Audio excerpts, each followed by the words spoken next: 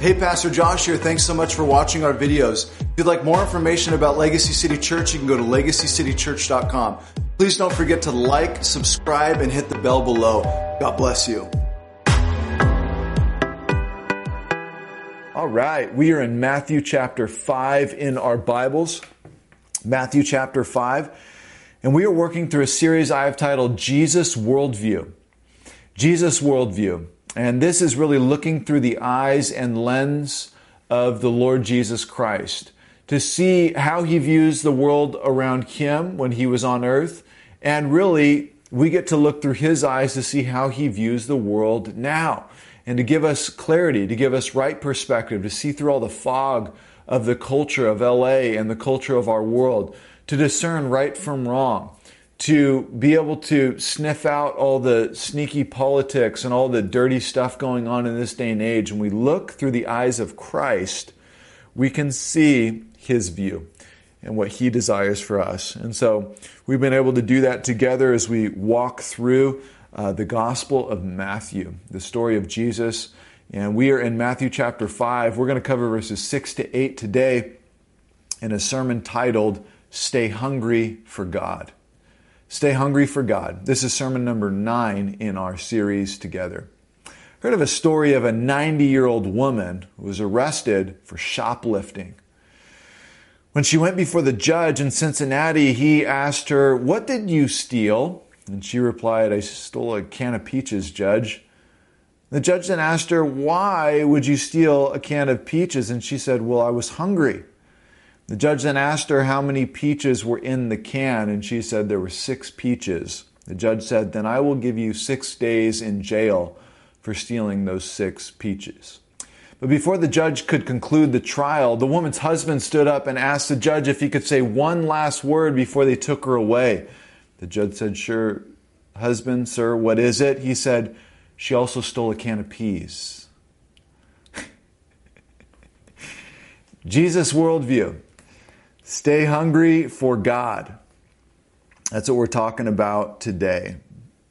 Steve Jobs has coined the phrase from the Whole Earth catalog. On the back cover of their final issue, there was a photo of an early morning country road, the kind you might find yourself hitchhiking on if you were so adventurous.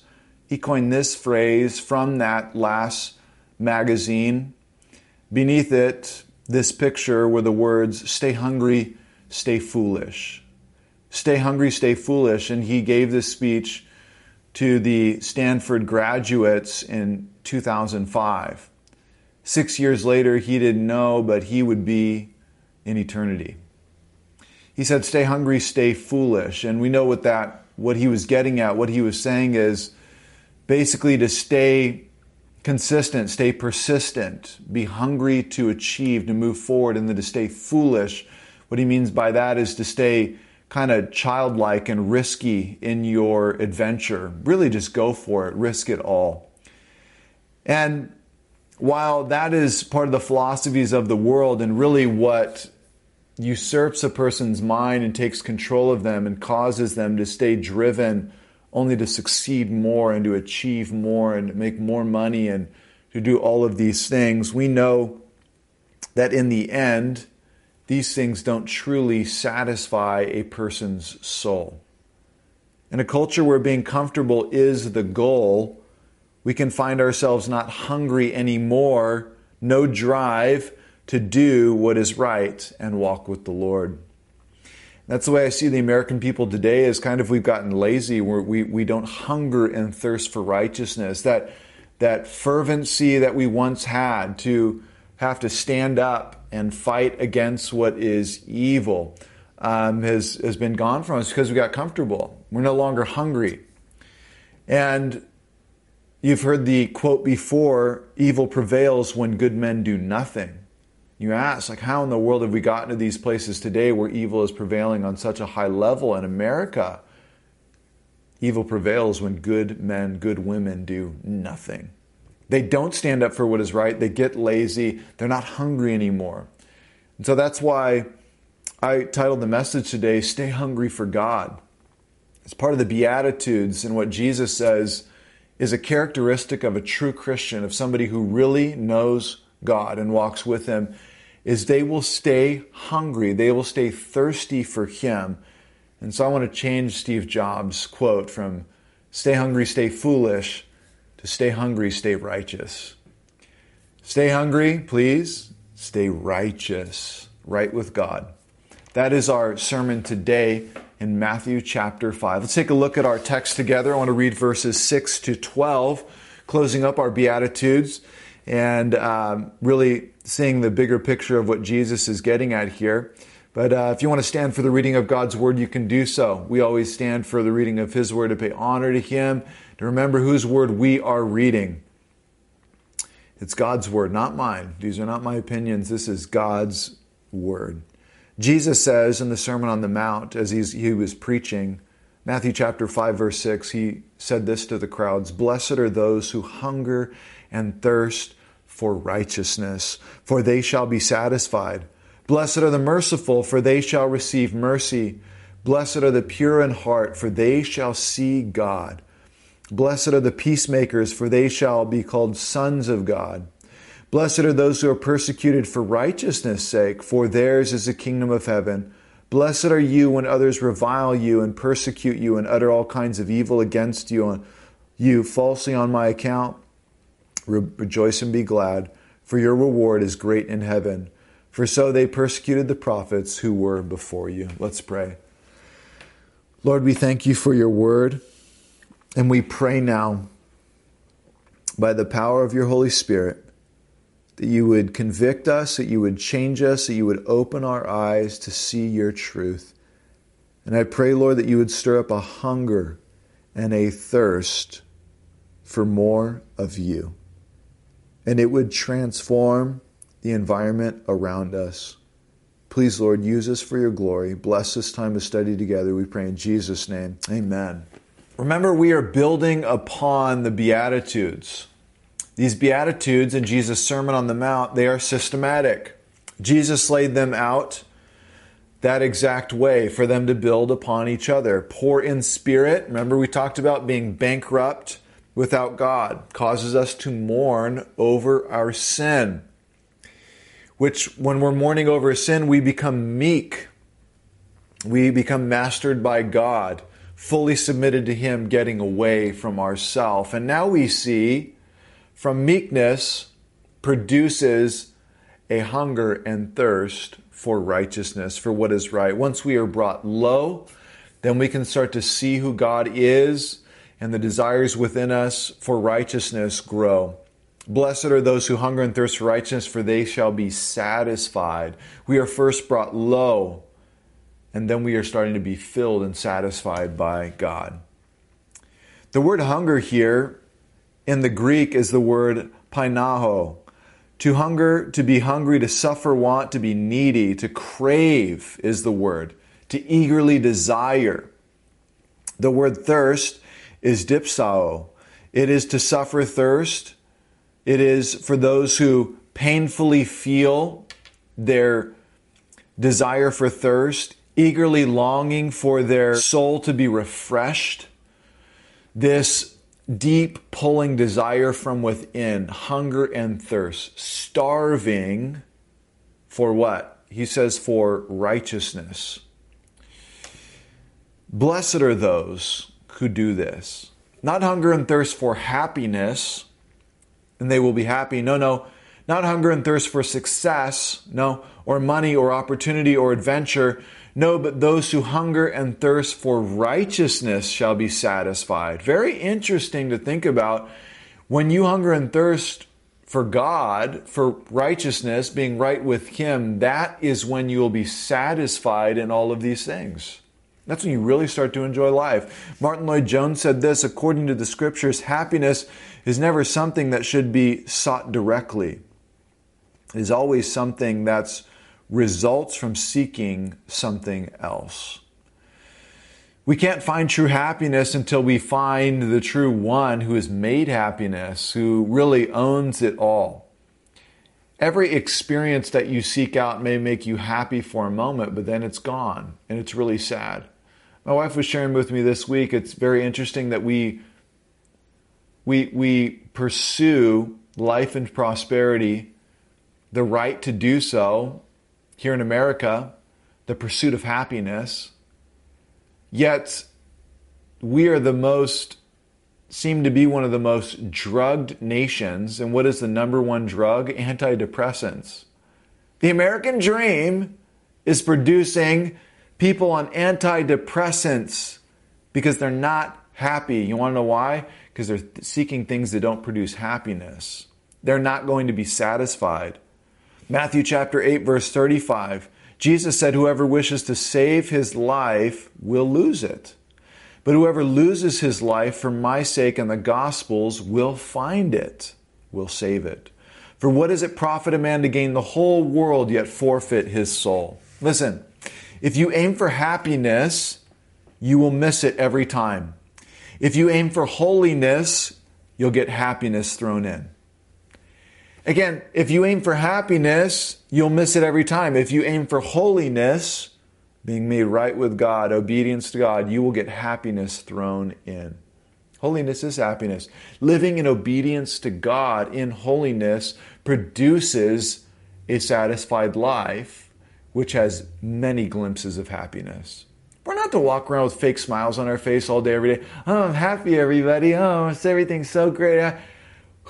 This is not real. No one experiences that except for the person with Botox, right? They're stuck. They're cheap.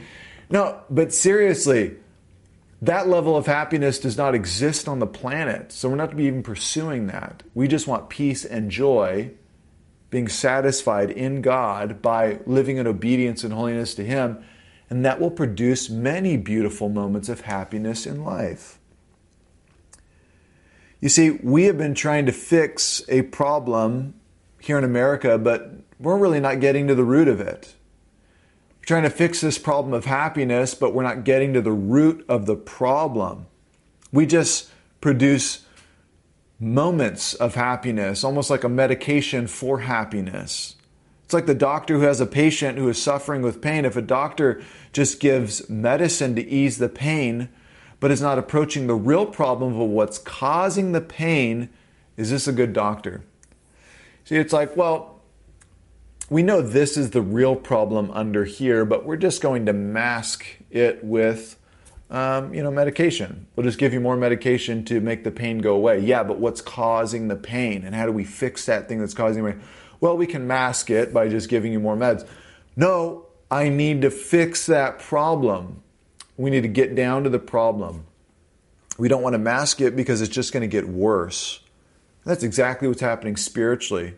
The world is just trying to ease the pain of life over and over with worldly, sinful experiences, and they never get to the root of the problem, their sin, being made right with God. Point number one, if you're taking notes, hungry to be at peace with God. Hungry to be at peace with my God.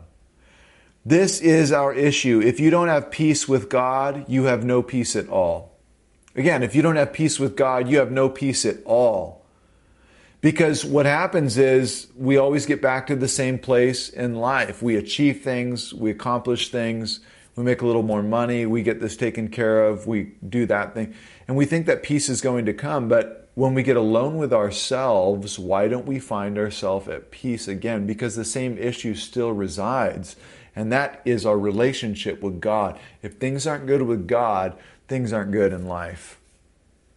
It doesn't matter how long you push that thing off, that relationship with God off, it's never going to be made right until you go to Him. Hungry to be good with the Lord at all times. There's sin issue between you and the Lord, deal with it. Jesus says if your hand causes you to sin, cut it off. Your eyes cause you to sin, pluck it out. Get rid of it. Deal with the problem and get things right with your God. Because then you can be at peace inside. And when you're at peace, everything around you feels more at peace. But when things are not right, you're not at peace and there's turmoil of sin around you, guess what? It infects everything. It affects the relationships. It affects your job. It affects everything that you do because that sin is like a cancer just eating away at your life. Romans 4:5 says, "And to the one who does not work but believes in Him who justifies the ungodly, his faith is counted as righteousness. It's not about working. This is about simply believing on the one who makes you righteous. Blessed are those who hunger and thirst for righteousness. How do I become righteous? You believe on the one who justifies people, makes them just as if they have never sinned, forgives them of all their sin, and makes them righteous and makes them right with God. You just believe on his work and what he has done for you. And in the process of doing that, in the moment of faith in doing that, you are made righteous by believing that Christ has forgiven you of your sin, going to him and confessing it, asking for forgiveness, being forgiven by him, we are then made righteous. It is that simple. It is that easy. Being righteous is being made right with God, at peace with him. That's it. I'm righteous because my sin has been dealt with.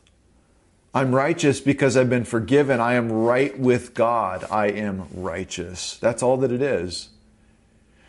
And if you want to be righteous today and start and get back to being right with him, all you need to do is confess your sin to God and ask him to forgive you. Believe that Christ has the power to forgive you of your sin, all of it, by the work that he did on the cross. If you believe that, call upon him to be saved. Make him Lord and Savior over your life. Call on him as the Savior. Call on him as the Lord. And allow him to do that work in your life. Let God bring peace to you today. Again, we are made righteous by faith in Christ. And we continue in righteousness by faith. Again, we're made righteous by faith, but we continue in righteousness by faith as well, believing every single day, every step of the way that God is the one who has cleansed me of my sin and is making me right with him. Over and over and over. It is not by me reading my Bible today that I've been made righteous. No. It is not because I helped the old lady across the street today that has made me righteous. No. It's the same reason I was made righteous in the first place, by believing that God has forgiven me of my sin. And that motivates me when I realize he keeps forgiving me to help that old lady across the street, to want to read my Bible, to come to church and worship. I'm not made righteous by my works. I'm made righteous because of God's work. Faith in him doing the work in me. And so practically, what does that look like? When a person comes to Jesus, they believe on the Lord for salvation, for forgiveness of sins, he makes them righteous. Then we continue in righteousness by believing this message over and over and over again every day. You sin today. What do you need to do? Go to God. Ask him for forgiveness. Make things right. Have peace with God. Hunger and thirst for righteousness. I want to be right with God every day for the rest of my life. You know who else I want to be right with? My wife. Every day for the rest of my life, I genuinely want to be right with her. How do I do that? Something goes wrong, I go make things right. How do I do that? I go ask her for forgiveness. They say, babe, let's make things right. I was wrong. I'm sorry. How much more should we do that with the Lord? Just going back to him, make things right.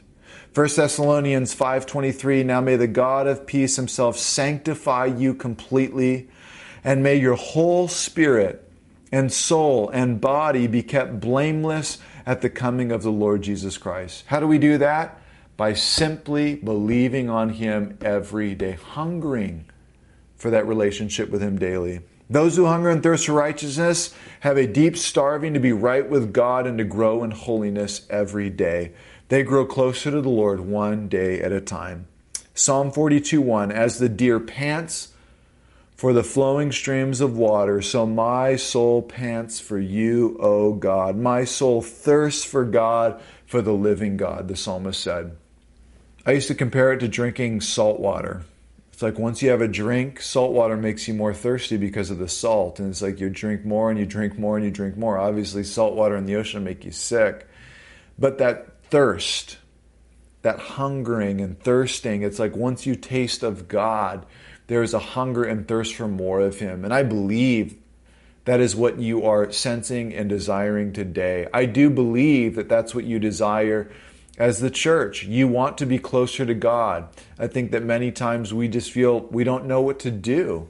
And I'm telling you, there are very easy steps. simply praying to Him, just going to Him in prayer. Lord, I want more of you. Lord, make things right with you now. I want to confess this sin. I want to get this out of the way. I want peace with you. That is the first steps for living a life of hungering and thirsting for righteousness, and you will be satisfied. The next beatitude is verse 7. It says, "Blessed are the merciful, for they shall receive mercy." Blessed are the merciful, for they shall receive mercy. This is a very searching statement. It begs the question, who are the merciful? It is a real testing of our faith to see if we are in the faith. Only the one who has received and continues to receive mercy from God because of salvation can continually, consistently be merciful. Being merciful is a part of who we are as Christians. You can't just magically be merciful the rest of your life, especially when people do really wrong, bad things to you. It's near impossible to forgive someone who has wronged you deeply. Only if a miracle has happened. Blessed are the merciful, for they shall receive mercy. Blessed are those who have received great mercy from God, because they alone can be merciful. Point number 2, if you're taking notes, motivated to be merciful. Motivated to be merciful, hungry to be merciful. Martin Lloyd-Jones says, "The gospel puts a greater weight upon our attitude than upon our actions." We are not meant to control our Christianity. Our Christianity is rather meant to control us, which means it is easy to be fake for a day. You can control the outside of yourself for a day, but Christians are convicted and moved and have deep desires and longing to continually live out the kingdom of God. The kingdom of Jesus is being lived out completely in the mind and heart of a person who is close to Him. And part of that living out is being merciful everywhere that we go. Like Him. Has He not been merciful to us? A big mistake people make in reading this verse is, "Blessed are the merciful, they shall receive mercy." They think, if I'm merciful to others, I can receive mercy from God. If I forgive others, then I will receive the forgiveness of God. But that is a contradiction to the salvation by faith alone. We cannot earn God's favor, mercy, or forgiveness. This is a free gift of God that Jesus gives. It cannot be earned through doing something. God simply gives it to us because we believed on His message by faith. That's it. And when we fully receive the fact that we have been forgiven by God by believing that He has done this, and His Holy Spirit comes and lives within us, when we see how much we have been forgiven deeply, we are then empowered and enabled to forgive and be merciful to those around us. 2 Peter 2:9 says, "For you are a chosen people. You are a royal priesthood, a holy nation, God's very own possession. As a result, you can show others the goodness of God, for He called you out of darkness into His wonderful, marvelous light." Once you had no identity as a people, now you are God's people. Once you received no mercy, now you have received God's mercy. See, once you were not a people, now you're God's people. Once you had not received mercy, now you have received mercy. Thus you can give mercy to others. One of the Beatitudes, again, of a Christian is that we love to give mercy to others because we have been given great mercy. We're made to be merciful. God's mercy makes us, transforms us, and redeems us to be a people who can truly be merciful. And it is powerful and beautiful. Have you ever been forgiven by somebody? Of course, you, Christian, have been forgiven by God, but have you ever been forgiven by somebody that you love, that you know you don't deserve to be forgiven by? And they go out of there and they forgive you and they are gracious to you and they love you in the moment. You're broken. You can't even believe it. They show kindness to you after you've done something very wrong. It's amazing when that happens. It's powerful. We're not only made to be merciful, we are motivated to be merciful. God's mercy motivates us, presses us, and demands that we be merciful as He has been merciful to us. Do you remember the parable of the man in debt in Matthew 18? Listen, let me just read this passage to you. Let it wash over you. It's a beautiful story that Jesus tells. He says, Matthew 18, verse 21, it says, "Then Peter came up to him and said, 'Lord, how often will my brother sin against me and I forgive him? As many as 7 times?'" Peter thinks he's nailed it. "Lord, if my brother hurts me 7 times, should I forgive him 7 times?" Jesus said to him, "I do not say to you 7 times, but 77 times. Therefore the kingdom of heaven may be compared to a king who wished to settle accounts with his servants. When he began to settle, one was brought to him who owed him 10,000 talents. And since he could not pay, his master ordered him to be sold with his wife and his children and all that he had, and payment to be made. So the servant fell on his knees, imploring, 'Have patience with me, and I will pay you everything, O king.' And out of pity, the master of that servant released him and forgave him that debt. But when that same servant went out, he found one of his fellow servants who owed him 100 denarii. And he seized him, and he began to choke him, saying, 'Pay what you owe.' So his fellow servant fell down and pleaded with him, 'Have patience with me, I will pay you.' He refused and went and put him in prison until he would pay the debt. When his fellow servants saw that what had taken place, they were greatly distressed, and they went and reported to their master all that had taken place. Then his master summoned him and said to him, 'You wicked servant, I forgave you all that debt because you pleaded with me. And should not you have had mercy on your fellow servant as I had mercy on you?' And in anger his master delivered him to the jailers until he should pay all of his debt. So also my heavenly Father will do to every one of you if you do not forgive your brother from your heart." This is what Jesus says. The man in the parable never truly repented. He saw God's mercy up front, but it did not affect his life. He didn't show mercy to the man who owed him money. How could you be forgiven of $10 million by the king and then turn around and choke your friend out for $10 or $100? You owe me $100. You're going to pay me back every penny.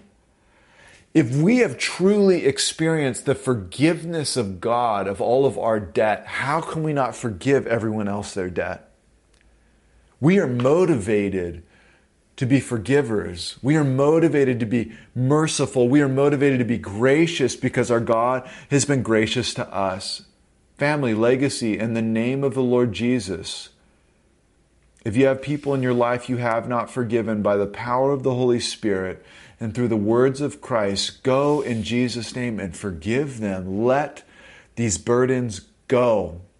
Let these debts go. They are weighing your shoulders down. The only person that's hurting is you and your relationship with God. Forgive them, for God has forgiven every single ounce of sin in your life. Everything, every drop has been taken care of by the work of the cross. How can we not turn around and pour that same love and grace and forgiveness on those around us? Let me take it a step further. As Christians, we will. We do, because that is who we are as God's people. When we have truly tasted of Jesus' grace and mercy in our lives, we can't help but be motivated over and over to forgive and love others. Jesus is our motivation to be merciful. We were deeply convicted. He has saved us. How can we not continue to be deeply convicted to go on and forgive those around us? When we look to the cross, we can't help it. When we see what Jesus did, do you remember what he said? To those nailing him to the cross, he said, "Lord, please, Father, forgive them. Forgive them," these Roman soldiers who just ripped my back open and are nailing my hands. Forgive them, Lord, for they know not what they do. He wasn't mad at them. He was sad for them. Look through the eyes of God and see how he deals with the sinner. See how he deals with those who have sinned against him. Father, forgive them, for they know not what they do. Blessed are the merciful, for they shall receive mercy. They have received mercy. Happy is the man who pours mercy on others. God's happy. God has done incredible works in the universe, and He has mountains of joy to ride upon forever because of what He has done. Finally, blessed are the pure in heart, for they shall see God. Blessed are the pure in heart, for they shall see God. What is a pure heart? And what is to see God? Well, this is a very popular saying. This is a very popular one that people like to look at. It's very misunderstood. Many think it is saying, if I try and be pure in heart, then I can see God. And so people pursue lives of trying to be monks or saints or whatever to obtain a level of purity so they can see God. And that's not what this is saying. I will enter a stage of euphoria. I will enter a stage of nirvana by leveling up in my purity. A monk would isolate himself from the outside temptations and sins of the world so that you can become super holy and then see God. I'm sorry. The Bible says, Jeremiah 17:9, that the heart is deceitful above all things, desperately sick. Who can understand this thing? You know what happens to the monk? You know what happens to the Catholic priest? They rid themselves of all of these sins, like getting married and being in the sins of the world. They seclude themselves away. And guess what? In the secret place of solitude and isolation, they think they have stripped their bodies and minds of all sinful things on the planet because they're up on some mountain in the middle of nowhere. And what happens? Yep. Why is sin stirring up in my heart in this isolation, away from everything? Why lustful thoughts? Why anger towards my brother? Why are these things Why pride? Why is that secretly self-righteousness stirring in me? Look at how holy I am. Look at how awesome I am. Look at how better I am than everyone else on the planet because I'm secluded away. All these little sneaky sins start to come into the heart. Because why? They were always there. The seeds of every sin dwell in the heart of every single man. We see a disease in the heart of man, and who will cure it? How do we make the heart of man pure? We can do heart transplants, but it doesn't change the mind. Can we do a brain transplant? Do you think that will make a man have a pure heart? Give him a new brain. No, it doesn't work, does it? What is pure in heart? This is the essential message of Christian teaching. God is looking on the heart of man and woman. Fake religious acts can do nothing for us. God is looking at the heart, the true motives inside. Romans 10 verse 8 says, but what does it say? The word is near you, in your mouth and in your heart. That is the word of faith that we proclaim. Because if you confess with your mouth that Jesus is the Lord and believe in your heart that God raised him from the dead, you will be saved. From what? Your sin, your sinful heart. For with the heart one believes and is justified, and with the mouth one confesses and is saved. Romans 10:10. Scripture explains the heart to be the center of a person's being and personality. It is the place which everything else comes from. It includes the mind. It includes the will. It includes the emotion. It includes the total person. It is who you are. It is all of you. And you can't separate the heart of a person from anything else. So now, when you hear these scriptures, you understand. Deuteronomy 6:5, you shall love the Lord your God with all of your heart, all of your soul, all of your might, all of your being. Matthew 22:36, teacher, which is the greatest commandment in the law? And Jesus said to him, you shall love the Lord your God with all your heart, all your soul, and all your mind. The heart of the matter is truly the matter of the heart. How is the heart to become pure? It is by going to the one who is pure and asking him to make it pure. One of the best definitions in Scripture is this. It's Psalm 86:11. Teach me your way, O Lord, that I may walk in your truth. Unite my heart to fear your name. I love this word, unite. Unite my heart to fear your name, O God. If you change my heart, you change my whole being. Point number 3, if you're taking notes, unite my heart to God. The psalmist is asking the Lord to teach him so he can walk in the ways of the Lord. Then he says, unite my heart, as if it was divided. And this gets to the heart of the issue. A pure heart is an undivided heart, one that has a singular focus on the Lord, not divided in many directions. A pure heart is a heart united to fear the name of the Lord, fully united and devoted to Him. The heart is deceitfully wicked, who can know it? And so we need salvation. We need that heart of flesh, that heart of stone ripped out, and we need a new heart put within us, a heart that beats for Him, a heart that is united to Him, a heart that is devoted to Him. This is the pure heart, and only God can give that to you. Psalm 51, create in me a clean heart, O God. Renew a right spirit within me. Notice, it's not something that you can do. You are dependent upon God to clean your heart, to cleanse your heart, to give you a new heart.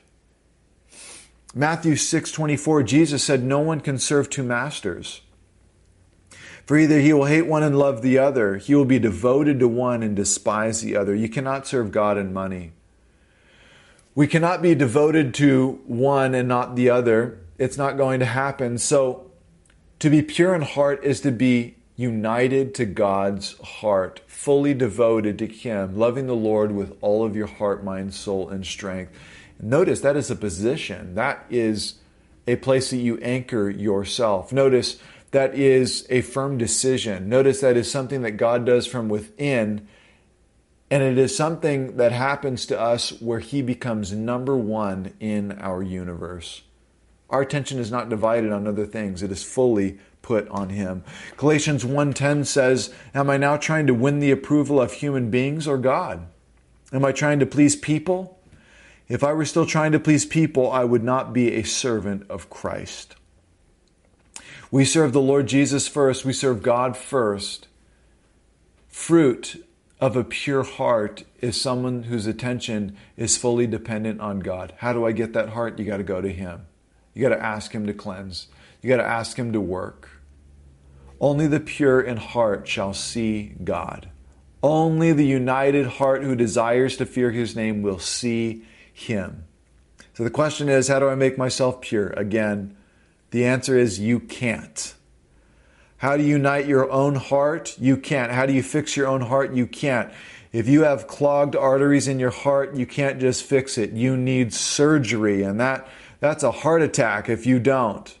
And just like that, you need a physical doctor to do heart surgery, a heart transplant. You need the great physician. In the same way, the ultimate surgeon to come in and to remove your wickedness, to remove your evil, self-righteous heart and give you a new one that is united to fear the name of the Lord. And so we beg Him, Lord, cleanse my heart. David was already saved when he wrote that psalm, Psalm 51, but he had sinned greatly against God by, remember, taking a man's wife, getting her pregnant, killing the man. And afterwards, when he saw his sin, he said, create in me a clean heart, O God. Renew a right spirit within me. Cast me not away from your presence. Take not your Holy Spirit from me. Restore to me the joy of my salvation. Renew a right spirit within me. Some of you need to do that today. Restore to me the joy of my salvation. My joy is gone. I don't have peace anymore. It's because sin is clouding the vision. You can't see God anymore. You got to cry out to Him for a new heart. Cleanse me. Make me right. Do the surgery. See if there be any wicked way in me. Lead me in the way everlasting. Jesus did the work on the cross. The pure in heart can see the invisible God on earth. In everything. Keith Green, I say it all the time, it's like waking up from the longest dream, he said. How real it seemed until your love broke through. I was lost in a fantasy until your love broke through. Remember? Remember that day you started seeing in color? Remember that day when all of a sudden you saw God in creation everywhere? You just started seeing Him. You saw His attributes, Romans chapter 1. We see Him in lives. We see Him in moments. We see Him in movies. We see Him in people. We start seeing Him in everything. I see Him in surfing. I love it. We see His attributes clearly everywhere around us. The pure in heart, who have a new heart, who have a heart that beats for God, actually see God everywhere. They see Him in everything. Moses saw Him. Yes, as a friend sees a friend. But listen to this. Listen to this abstract perspective. Hebrews 11 verse 27. It was by faith that Moses left the land of Egypt, not fearing the king's anger. He kept right on going because he kept his eyes on the one who is invisible. Moses kept his eyes on the one who is invisible. It sounds like us, sounds like you, sounds like me. Where is He? He's invisible, yet He is everywhere. We can see Him in the details of our lives. We can see Him in the pages of Scripture. We see Him in the detail of that leaf. We see Him in the sunset. We get glimpses of God everywhere, and only the pure in heart can really see God. Stop letting the sin cloud your life and fog your vision. You load up that heart full of sin, and then your eyes get cloudy, and you stop seeing color. Everything goes black and white, and you can't see color anymore. You can't see the Lord in things. But man, the closer you are to Him, the more you see Him in everything. You see Him in your children. You see Him in your marriage. You see Him in the church. You see Him even in this dark place of LA. You see the Lord at work. Blessed are the pure in heart, for they shall see God. I want to close in this verse. Blessed are the pure in heart, they shall see God. Listen to how this verse aligns. 1 Corinthians 13:12. For now we see in a mirror dimly, but then face to face. Now I know in part, but then I shall know fully, even as I have been known. Now I see in a mirror dimly, but then, when I get to heaven, when I cross over into eternity, I will see Him face to face. Blessed are the pure in heart, for they shall see God. We're going to see Him. We're going to be there. I know in part now, but then I will know as I am known. My mind will be opened and I will see God. Blessed are the pure in heart, those who have been given a pure heart because of salvation, the work of the cross in Christ, for they shall see God. They will actually see Him one day. We will see Him one day. I always tell you guys, we'll do a little Bible study in heaven. I'll invite Jesus over and maybe Peter will come. Okay, we'll be over by the west gate. Okay, west side. We'll be hanging out there. And man, what a day it will be. And we'll look back on this time and this season on the earth. No big deal. It's okay. There's been a lot of terrible times in history. And I love this. One of my favorite rappers, hip-hop artists, his name's Shai Linne. He tweeted this the other day. He said, you know what's going to happen after November 3rd, Election Day? God's still going to be on the throne, ruling and reigning as He always has. That's it. He's ruling and reigning before. He's ruling and reigning after. He's ruling and reigning through all these seasons of the planet. And this is just another one. Praise God, we are on the team of our God in heaven who has everything under control. Praise God, we won already. It's not about all these other things. We've already won. And here we are in all this turmoil, trying to win, trying to figure things out. What a mess. Get your eyes off the things of the world and get your eyes on the King. Trust me. Blessed are those who hunger and thirst for righteousness, for they shall be satisfied. Hunger and thirst for Him alone. Not right politics, not even right, perfect things in the city. Hunger and thirst for Him first, and then everything else will fall into place in your life. Amen? Let's pray, and we'll be on our way. Father, we humble ourselves now before you, and Lord, wow. Thank you for giving us pure hearts. Thank you for giving us mercy. Thank you for giving us righteousness. Lord, you are the giver. You are the one. It all comes from you, and that's the only reason we're blessed. That's the only reason we're satisfied. It's the only reason we can be merciful. It's the only reason we will be able to see you, and the only reason we can see any of you now, because of you. And so we ask now once again, Father, that you would stir up in us a hunger and thirst for you. Stay hungry, stay righteous. Please, Father, we ask now, I pray for all of those listening who need sin forgiven, who need sin dealt with. Lord, you would clean out their hearts, create in me a clean heart, O God. Renew a right spirit within me, we pray. Cleanse our church from all unrighteousness. Make us right with you. And I pray for many beautiful things to come from it. Peace in our lives, satisfaction in you, that we'd see you everywhere. We'd be able to forgive people, be merciful. We love you, Lord. We lift our lives into your hands. We make you king again. We do it in Jesus' name. Amen. Amen. Amen. Thank you so much for tuning in again this week to worship and study God's Word. Family, please, I beg you, hunger and thirst for God above all the other things. And it's like being hungry for that one meal over and over and over, you know? You're eating all this other junk on the earth. It's just going to make you sick. Hunger and thirst for Him first and foremost, and I know you'll be blessed. Family, may the Lord bless you and keep you this week. Be gracious unto you and give you peace. In Jesus' name I pray. Amen.